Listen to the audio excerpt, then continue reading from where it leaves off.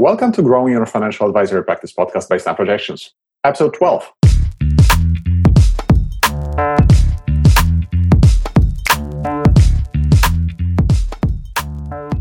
I'm your host, Pavel Bremensky, and my goal is to interview experts to provide you with insights, strategies, and actionable tactics that you can start applying to grow your financial advisory practice today. For more information, head over to snapprojections.com/podcast. Now, let's introduce today's featured guest. Today's guest is Rona Birnbaum. Rona is the founder of Caring for Clients, a premier financial planning and wealth management firm. She's an honors graduate of York's University Business School, a certified financial planner, and an insurance advisor. In 2017, Wealth Professional magazine named Caring for Clients the top independent firm in Canada, and Rona one of the top 50 advisors in Canada 3 years running. Rona was recently named a Woman of Influence in Financial Services. In 2016, she co-founded Viviplan, Canada's first low-cost, fee-only, pure financial planning fintech company to make financial planning convenient and affordable for all Canadians. Rona, welcome to the show. Thank you, Pavel. Thank you for the invitation. I'm happy to be here. Rona, I think the listeners are in for a treat today, so I'm going to jump right in. So tell me about your firm, and to be accurate, we have to mention two firms, right? The firms that you founded or co-founded. What do you do and who do you serve? Thank you. Caring for Clients I founded it 18 years ago. And it was one of Canada's first fee-only financial planning firms. And what that means now and what it meant at the time was essentially providing comprehensive financial planning advice for a consulting fee. So even to this day, the majority of avenues consumers have to get financial advice is still to deal with a product sales person. And that's actually what I was. I mean, I never viewed myself that way. And I think most of our industry don't view ourselves as salespeople. But from the consumer standpoint, the only way that they could compensate me prior to me launching this firm was for me to manage their investments or sell them insurance.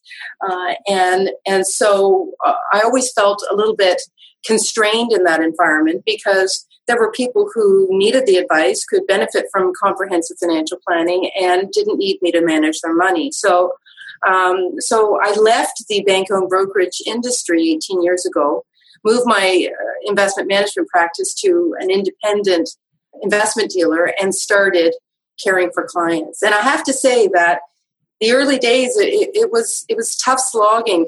Canadians really did not understand the value of paying for independent, objective, holistic advice. I can imagine, for sure. Especially, how the industry is basically constructed, how it works right now. It was basically very difficult for you to start a firm. But, you were successful, so this is great. We'll talk about it a little bit more. So tell us a little bit more about the Viviplan. We'll dive into it a little bit more later, but I just wanted to start with that as well. So Viviplan is the outcome of my dream to make fee-only, holistic, comprehensive financial planning available and accessible and affordable for all Canadians. As it stands right now, to access planning at the level of sophistication and detail that we do here at Caring for Clients, and that many fee-only planners deliver across this country, to access it, it's expensive. It starts at around $3,500 and it goes up from there. And that's really outside the level of affordability for most Canadians, or at least they think it is, because they really don't understand the value of it and what it can do for their lives. So the idea and the concept is to use technology to bring down the cost of delivering that advice. And because technology can do that in a whole range of ways and in a range of industries, thereby what we're doing is we're taking a comprehensive plan that would normally cost $3,000 or $4,000 or $5,000 and bringing it to the marketplace online for $800. That's the vision, and so far we're getting a whole lot of traction. Excellent. So we'll talk a little bit more about that. So let's go back to Caring for Clients. And by the way, this is such an amazing name, especially in financial services. So I think well done on that front. Can you tell us a little bit more about your high-level financial planning process? What do you do at Caring for Clients? I think what makes it high level is the type of engagement we have, and I mean relational engagement that we have with our clients. The technical side of financial planning I kind of think that's the easy part, and it's really table stakes in this industry. The technical know-how, the quality of the recommendations, the creativity of the recommendations, I think that's table stakes. So what really sets us apart, and I think what needs to set anybody apart in a service business, is really the degree to which they get to know their clients, understand the unique attributes of their clients, can relate to the clients at a very personal level. And what that allows one to do is actually deliver an experience that it exceeds what that client was expecting when they walked in the door, has the potential to be much more life-altering. But in order to have that kind of relationship with a client, the mindset coming into the relationship with the client has to be all about that client's well-being, that client's experience, and that client's ability or your ability to actually facilitate their personal and financial growth. And so that's the value of that. That's our corporate values. And when you say like the name of the company, it really is, it is the truth of what we represent. And I'm happy to tell you how I came up with the name of the company. Please tell us. Yeah, so it was actually quite simple. And I was having wine one day, doing a little bit of thinking and visioning about the business with my business partner at the time. And my background from an education standpoint was in marketing, business marketing. And so when trying to come up with a name, I went back to my marketing roots and simply said, well, the name of the company really should simply express what we do every day. What is it that we actually do when we walk into the door every day? Forget about the industry forget about the what we're selling, the service we're providing. What the heck do we do when we walk in the office every day? And it just was so obvious to me. We care for our clients. And so I said, that's the name of the company. And I remember my partner saying, are you serious? Sounds like a healthcare company. And I said, I don't care if that's what it sounds like. That's what we're going to be known for. And that's what consumers will expect and look for when they reach out to us. And the nice thing also about that name, Pavel, is that it allows us to be anything we want to be as a company. Right? There's no limits to what we can deliver and how we can expand our services. And there's no limit to what clients can expect from us. So that was how it came to be. That's a great story. And, it always starts with wine. All the good stories starts with wine. So, okay. So perfect. So, and I think this is you're so spot on with caring for clients, because it's all with every single business. It's all about the client. It's all about the user in software. It's all about the client. For example, when you have services business. But so you basically said that it's the technical aspects they're just more table stakes, and of course, you still have to go through the process and learn. So, but it's kind of more table stakes. I understand that. So it's just the relationship, the engagement. So I'm curious. So how do you incorporate the kind of the touch points within the company? How do you build a relationship? Maybe how do you develop this great relationship that basically is helping you to build this amazing engagement that you have with clients? Okay, so it's not magic, and your listeners have heard this before, but it's easier said than done. And that is ask questions and listen. And listen not in a way that means, well, what they say, this is how I can use what they say to get them to hire me. No. It's ask questions and then truly listen. Because if you truly listen, the answer to that question is going to lead to the next question and the next question and the next question. And so you might say, well, what are the questions you ask? Well, one of the first questions that we ask when a prospective client is sitting with us for the first time is, why are you here now? What is happening in your life right now that motivated you to make the trip to the office, to provide us with some information that we asked for, and to be wanting to consider spending thousands of dollars working with us? What's happening now? And you'd be amazed at how much we learn from that one question. And the answer to that question leads to so many, many more. So the quality of your questions and what you do with what you learn is what actually creates the relationship that you build. That's amazing. Ask and listen. I think it's a really good advice, not only for financial services. And again, as you said, it's simple, but not easy. Mm-hmm. So in terms of when you're looking, for example, for maybe even to hire a financial planner, what makes a good financial planner? Are you actually testing for the kind of listening skills? I'm just curious. Mm-hmm. For us here, you really have to care about people.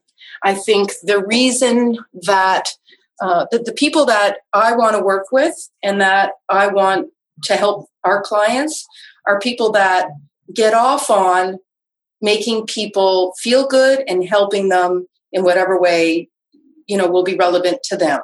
So that has to be kind of at the core of their personality, the core of their character. And because there's a lot of people that are very bright and that are interested in financial planning. And one of the great parts about financial planning, and is also key about the people that we look to hire, are what are called continuous learners. And that is, it's a never-ending process of learning and integrating what you're learning into the work that you do.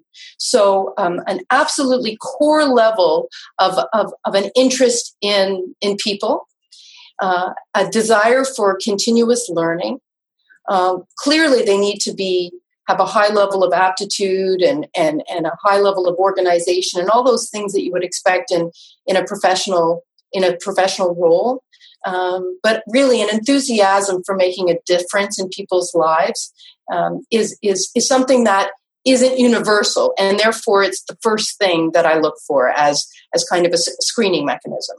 Excellent. And how do you test for that? Because I'm really curious, because, sometimes, maybe some applicants could, maybe fake this in the interview, right? How do you test for if the person's actually really truly caring about the clients, right? Or will care about the clients and have this kind of customer-centric mindset? Yes, it really has to do with, again, even in an interview situation, encouraging people to talk about themselves, their lives, what's important to them. Part of it is why they want to work with us rather than someone else. What have they liked most about the work they've done? What have they disliked most about the environments they've worked in?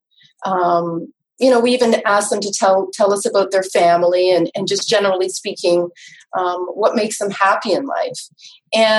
And sure, when people come and they apply to work with us, they know that we want them to be, caring people. But my job as a leader in this organization and as the first screener for considering applicants, I have to just be as good as possible at assessing the transparency, the honesty, and the authenticity of those that I'm talking to. So it's about the questions, and then it's about how I feel about the honesty of the responses. Excellent. So if you were going to say, for example, or talk about, what made you really successful in building your practice, I can see that this clear focus for our clients. That's the core for sure. And of course, as a leader of your organization, you want to scale, you want to hire the right talent for your organization as well. Is there something else that made you successful in building your practice, caring for clients? Yes, I would say patience. Patience has been integral. So I would say patience and an unwillingness to compromise my professional values. As I said, in the early days, it was tough slogging. There were not a lot of people who really understood that there would be value in paying for advice. And so that meant that I would say the first 10 years of the company's life, it was slow going. And I could have many times grown faster, generated more revenue.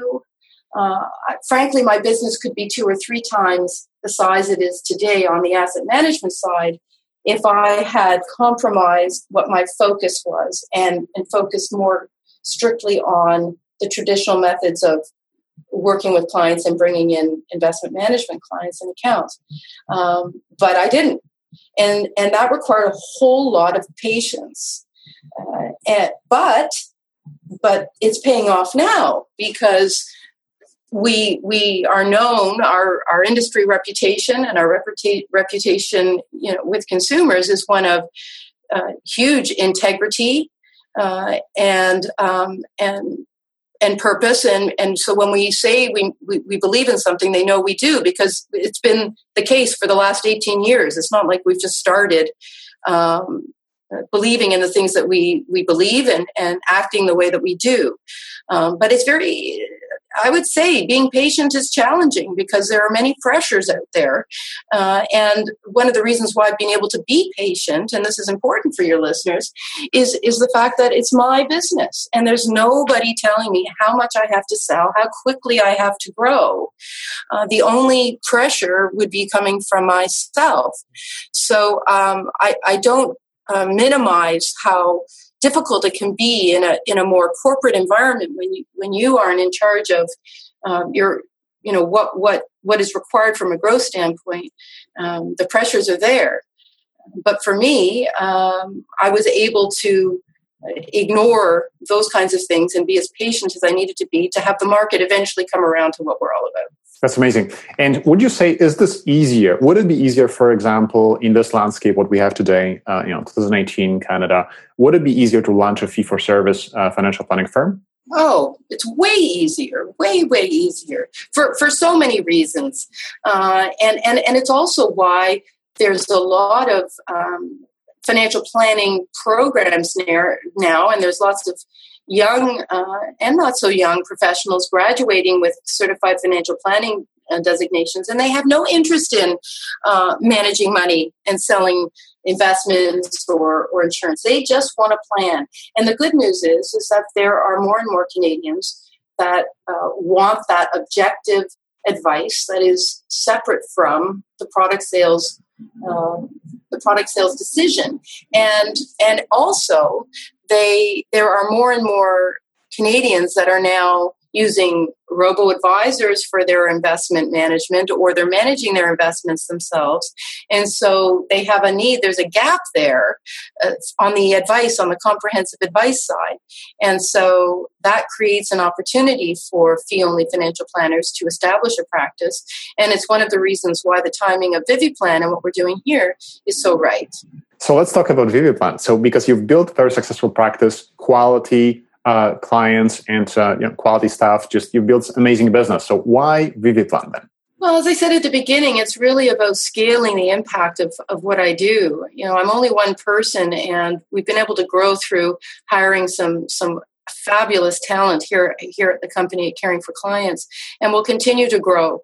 But there's a limit to how many people we can advise in this one-on-one kind of arrangement. And so it's really, Viviplan for me is my legacy project. It's a way of having lasting impact on a very large scale nationally, potentially societal impact.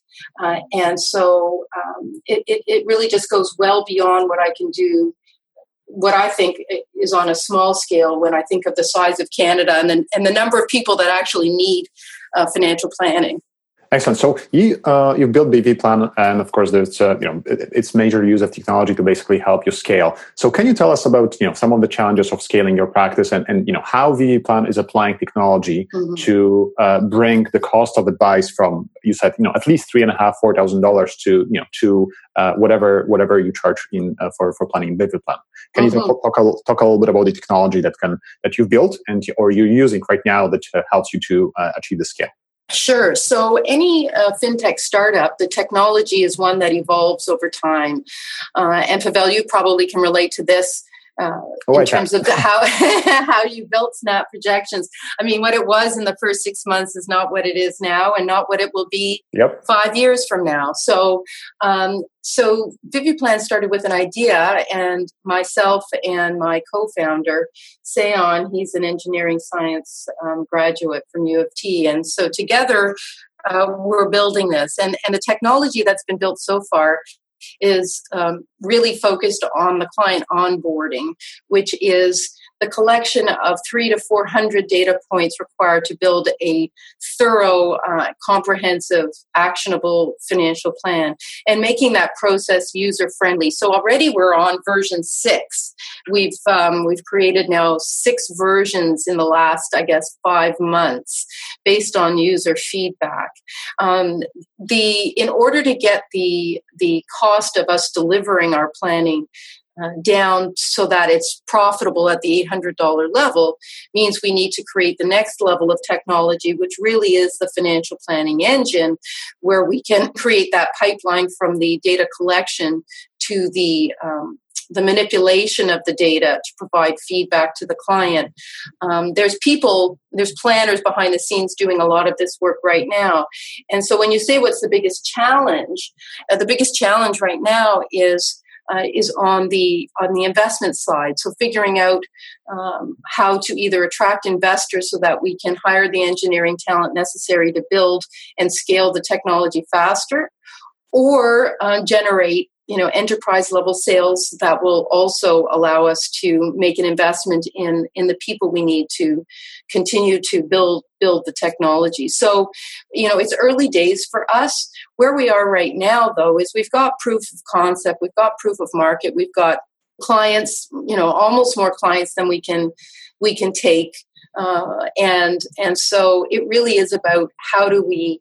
I'm personally financing the company myself right now. And so, there comes a time where it makes sense to bring in partners, and that's really what's going to help us scale faster.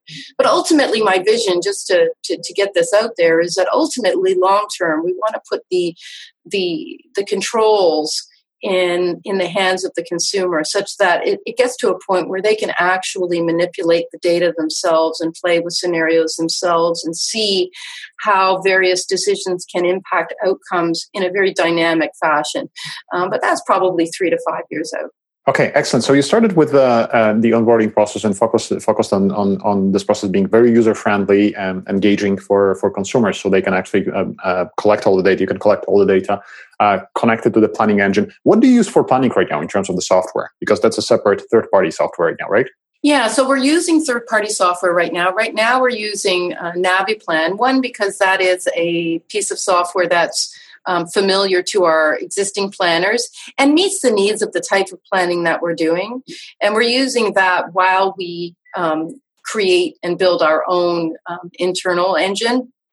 And we're also open to looking at possible partnerships externally. But, it's always best to kind of own what you build, as it were, because it just gives you much more control over the future development of the software. So right now we're using NaviPlan. It isn't perfect by any means, but it has some shortfalls as it relates to sophisticated planning, but that's not the kind of planning that we do at Viviplan. Any consumer that's got, a corporation, a trust, complex estate planning, those kinds of things would not be suitable for Viviplan.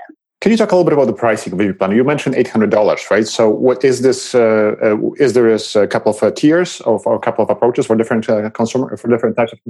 Yeah, I would say we have essentially 3 tiers right now, and we created those because we wanted there to be options for users. There's, a simple kind of modular feedback. If somebody wants to know what, for $450, we'll give people feedback in terms of their affordability. Housing affordability, for example, they're looking to buy a house. Can they afford, or a condo? Can they afford a $500,000, $700,000, $350,000? Because they can trust us to give them the honest feedback and consider all of their other financial obligations. Maybe they're going to be starting a family as well. Whereas if they go to the bank's going to tell them that they can probably borrow more than they reasonably should. So for a standalone analysis like that, you're looking at about $450, and then for $500, we'll look at 2 possible questions. One might be, should I take CPP at 65, or should I delay to 70, and should I downsize? Those kinds of things, retirement scenarios. The $800 plan, I think, is the best value, and it's actually the one that with only one exception, all consumers, that's the one they've gone for. And that's the one that provides that comprehensive picture where we'll build, two or three scenarios. We're looking at cash flow, tax, asset allocation on the investment side. We're reviewing wills, giving them feedback on the estate planning side of things, a full insurance analysis and recommendations, and the whole retirement planning piece. So I think it's the best value. And the other thing that $800 package includes is that 30 to 45 minute virtual meeting with the financial planner to go through the plan, to ask any questions. Because I have to say that, a really comprehensive financial planning report is pretty amazing, but for the average Canadian consumer, it's hard to understand. So the planner engagement is really important. Excellent. So there is an opportunity to actually for the consumer to actually speak with a financial planner on your team, which is excellent. And still the price point, even $800, it's an amazing price point. It's a great deal. Mm-hmm. Excellent. Wow. I'm very impressed. So this really brings me to kind of a tongue-in-cheek kind of question. But how do you think the delivery of financial advice is going to evolve? Like, will robo-planners essentially replace financial planners at some point? No, they won't replace financial planners, because I think any financial planner knows that the plan is only as good as the degree to which a client implements it and maintains that planning focus and updates and adapts over time. So what I think is that the role or the function of the financial planner is going to change.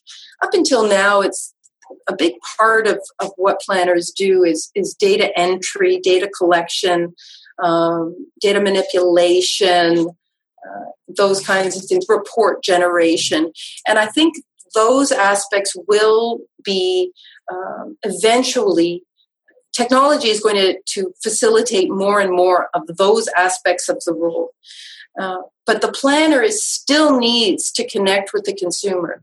The planner still needs to be able to educate and explain to the consumer what the feedback is and why it's relevant to them, and then motivate and support that individual in implementing the plan. It's kind of like saying, did the internet eliminate the need for doctors? I mean, we Google stuff for medical information all the time. Pharmacists are going to be able to prescribe medication more and more, all of those things. But are doctors still necessary? Absolutely, because there's so much more information on the internet that we can go through ourselves, and they have context and they have experience. And so I think that that financial planners are going to focus the same way that doctors do more so now, and that is understanding the history of the client, putting information and knowledge into context for that client, and then checking in and following up with them. Now, that's one problem that maybe we have in the medical system, that the follow-up is not great. Mm-hmm. But that's, I think, going to be one of the key roles of planners going forward, is that accountability piece, is keeping clients on track. And so that's something that we are working on building into ViviPlan and integrating that whole ongoing relationship management and accountability piece. That's excellent, and I'm glad that you said that. Tech is here essentially to augment the capabilities of great planners, right? It's not going to replace planners.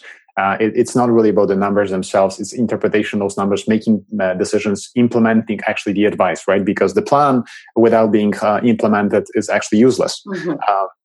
So can you tell us a little bit more about your plans around maybe the tech that you're building right now, around especially accountability, around implementing plan, and around giving access for consumers to actually maybe change some data within the plan? I don't know, client portal. Do you have what kind of new features are you thinking about, or new aspects of technology stack that you're thinking about building?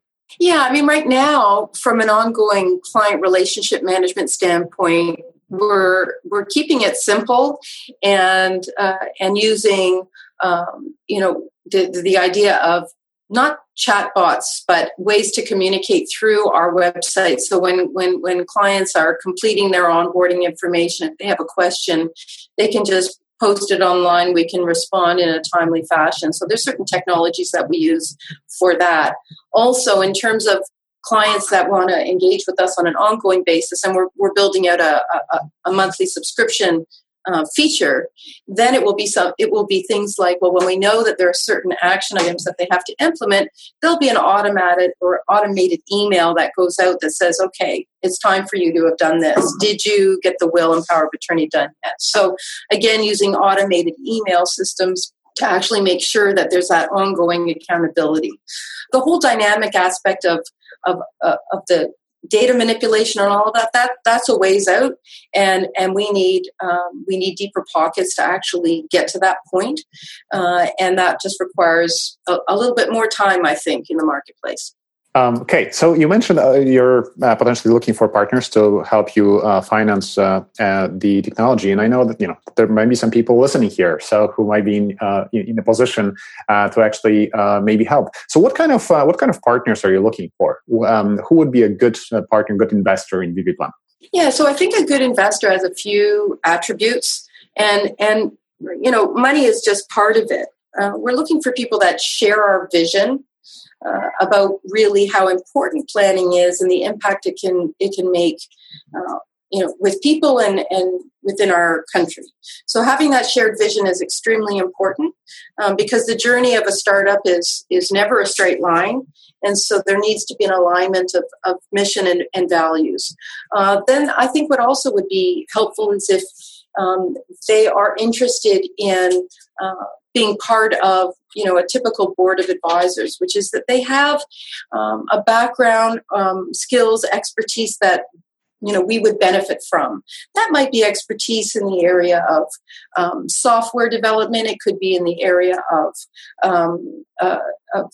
sales and business development. It could be a whole range of backgrounds, but filling gaps that we have here, because startup, there's me and my co-founder, and then we've got some planners working with us and so on. But we're always looking for people that have either connections that would facilitate our development or growth, or business experience that we could draw on that would actually make their investment much more likely to be a very, very lucrative one. Wonderful. So if there's anybody listening, maybe we'll let them know how to connect with you. Thank you. Okay, so I want to go back to caring for clients for a second, and maybe to maybe give some advice to advisors who actually have been, maybe I would call it, trapped in the current model, how the industry works, but are thinking about doing planning. And because we have a lot of advisors coming even to us, is just the thing that they've never had the opportunity to do planning, and they do care about clients, but they want to start doing planning. Do you have any advice for them how they can start doing financial planning? Sure. Well, the first thing is that they should get their CFP designation if they don't already have it. I think that's, from a consumer standpoint, Canadians understand that that's the designation that is a minimum requirement. And I think that, most serious financial professionals already have it or are on their way to getting it. And I think that the environment, we're heading towards financial planning being a regulated industry. And again, the CFP is going to be a requirement. So that's number one. Number two is I think they need to be realistic about the time involved in incorporating financial planning into their practice, and deciding from kind of the get-go whether or not they want to do it themselves or whether they want to bring someone into their team to do it for them. Because financial planning is a time-intensive process. And I think it would surprise many advisors, if they haven't really done it before, exactly how much time it takes. And I think that's why many of the bank-owned brokerage firms have internal CFPs that their advisors can parachute in to develop plans for their clients to up the level of service and holistic nature of their relationship. Because they have found, I assume, that to be far more efficient and cost effective than having those advisors do the work themselves, or even having a full-time planner on their team. So it's really figuring out who's going to do it and how much time you're going to dedicate to it, because once you start planning with a client, you're going to be forever more planning with a client. So it's not just a process that you do to get that client in the door and engaged with you and incented to have you manage their money. It's a process you're going to be doing with that client now for the rest of the time that they are a client. So it's really understanding that the time and the human resources involved are significant. Excellent. So, Rona, as we come to a close here, this podcast is all about growing your practice, and you shared a lot of wisdom so far. But do you have any parting words of wisdom for the listeners? Well, what I would say is that I think you chose the right business. If you're in the financial services business and you're in it because you see it as the financial services, the services in bold caps, then this is a sweet time because there's going to be, I think, a shift. There is a shift happening away from transactional orientation of dealing with clients and the more relational type of work that we do. So if that's what excites you, then it is a very exciting time. And all I would say is that keep learning, keep listening to podcasts like this, and be open-minded about how you're comfortable seeing your business evolve, and be willing to adapt. So continuous learning is what we look for from our potential planners, and I think it's essential for professionals in our field. Wonderful. Rona, if anyone wants to get a hold of you, how would they do that? What's the best way to reach you? They can reach me at rona@caringforclients.com. They can find me on Twitter at caring4clients. They can find me on LinkedIn, Rona Birnbaum. You know what? Just Google me. And you'll find me lots of ways to reach me. Lots of ways to reach you. Excellent. Rona, I really enjoyed this. Thanks for coming on the show. And thank you for the opportunity, Pavel. You're doing great work. Thank you very much. Take care. Bye-bye. Bye-bye.